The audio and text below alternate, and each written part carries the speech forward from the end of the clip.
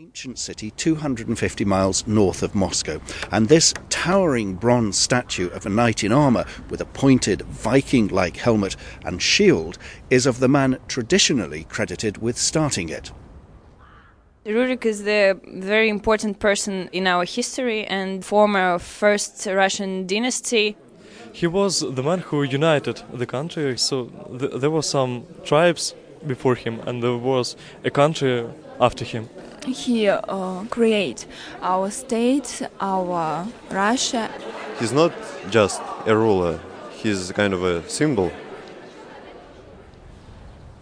Rurik of Rus was a Viking chieftain, and for centuries schoolchildren here and throughout Russia have learned that he was the founder of what would become the Russian state, invited here by the feuding Slavs of the area to bring authority and order to their land. The only record of those events, and indeed of the whole period, is a history written some time later by a succession of monks known as the Russian Primary Chronicle. No rule of law existed, and tribe rose up against tribe. There was discord, and they started to fight, one against the other. And they said, "We will search for a prince who can rule over us, and judge us according to the law." So they went across the sea to the Vikings, who were known as the Rus, and said to them, "You will find our land great and rich, but there is no order established within it. Come and reign as princes, and rule over us." 3 brothers were chosen, and the oldest, Rurik of Rus, settled in Novgorod, and from him the Russian land, Rus, received its name. In fact, there's disagreement over the historical details. The chronicles are evocative, poetic, and of questionable accuracy. Rurik may even have been a mythical figure, a composite of the Viking princes who went on to rule the Russian lands. But Russian history is never just about the facts, and throughout this series I'll be looking at how real history intertwines with romanticised history, how the Russians think of their past and of themselves, and how national myths have helped form the Russian identity. Fact or fiction, the invitation to Rurik hints at a craving for strong, centralised power, an iron fist to bring order to an unruly country, which seems to have become ingrained in the Russian psyche. The very word for state, государство, has different connotations from its English equivalent. It suggests not an impartial representative government run by consent, with guaranteed rights and the rule of law, but something closer to a kingdom, literally a lorddom, dependent solely on the whim of its autocratic ruler. And that's a phenomenon we'll encounter again and again in the next 11 centuries of Russian history.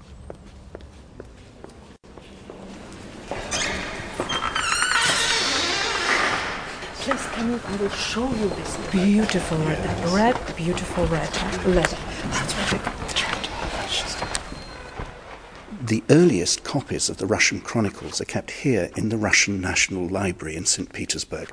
The place has changed little since I first came here as a student 30 years ago, but this is the first time I've been given access to these precious documents, the life's work of usually anonymous monks, one after another down the centuries, who toiled in their silent, candle-lit cells to inscribe the history of their land. I can see here from the Novgorod Chronicle that the Viking incomers, Varangians as the chronicler calls them, stayed and ruled and intermarried with the Slavs.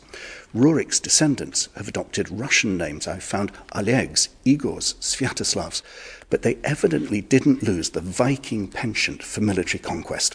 On Rus's southern border lay the Byzantine Empire, Greek-speaking and Christian, with its capital in Constantinople, today's Istanbul. Here's how the chronicler picks up the story. 2 of Rurik's warriors, Ashkald and Deer, requested permission to go to Constantinople with their men. They set their army against the Greeks, and when they arrived in the Bosphorus Strait, the Rus killed many Christians and set siege to Constantinople with a fleet of 200 boats.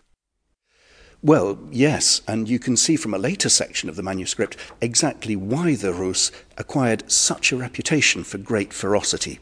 Of the prisoners they captured, it says, some they beheaded, some they tortured, some they shot, and still others they drowned in the sea.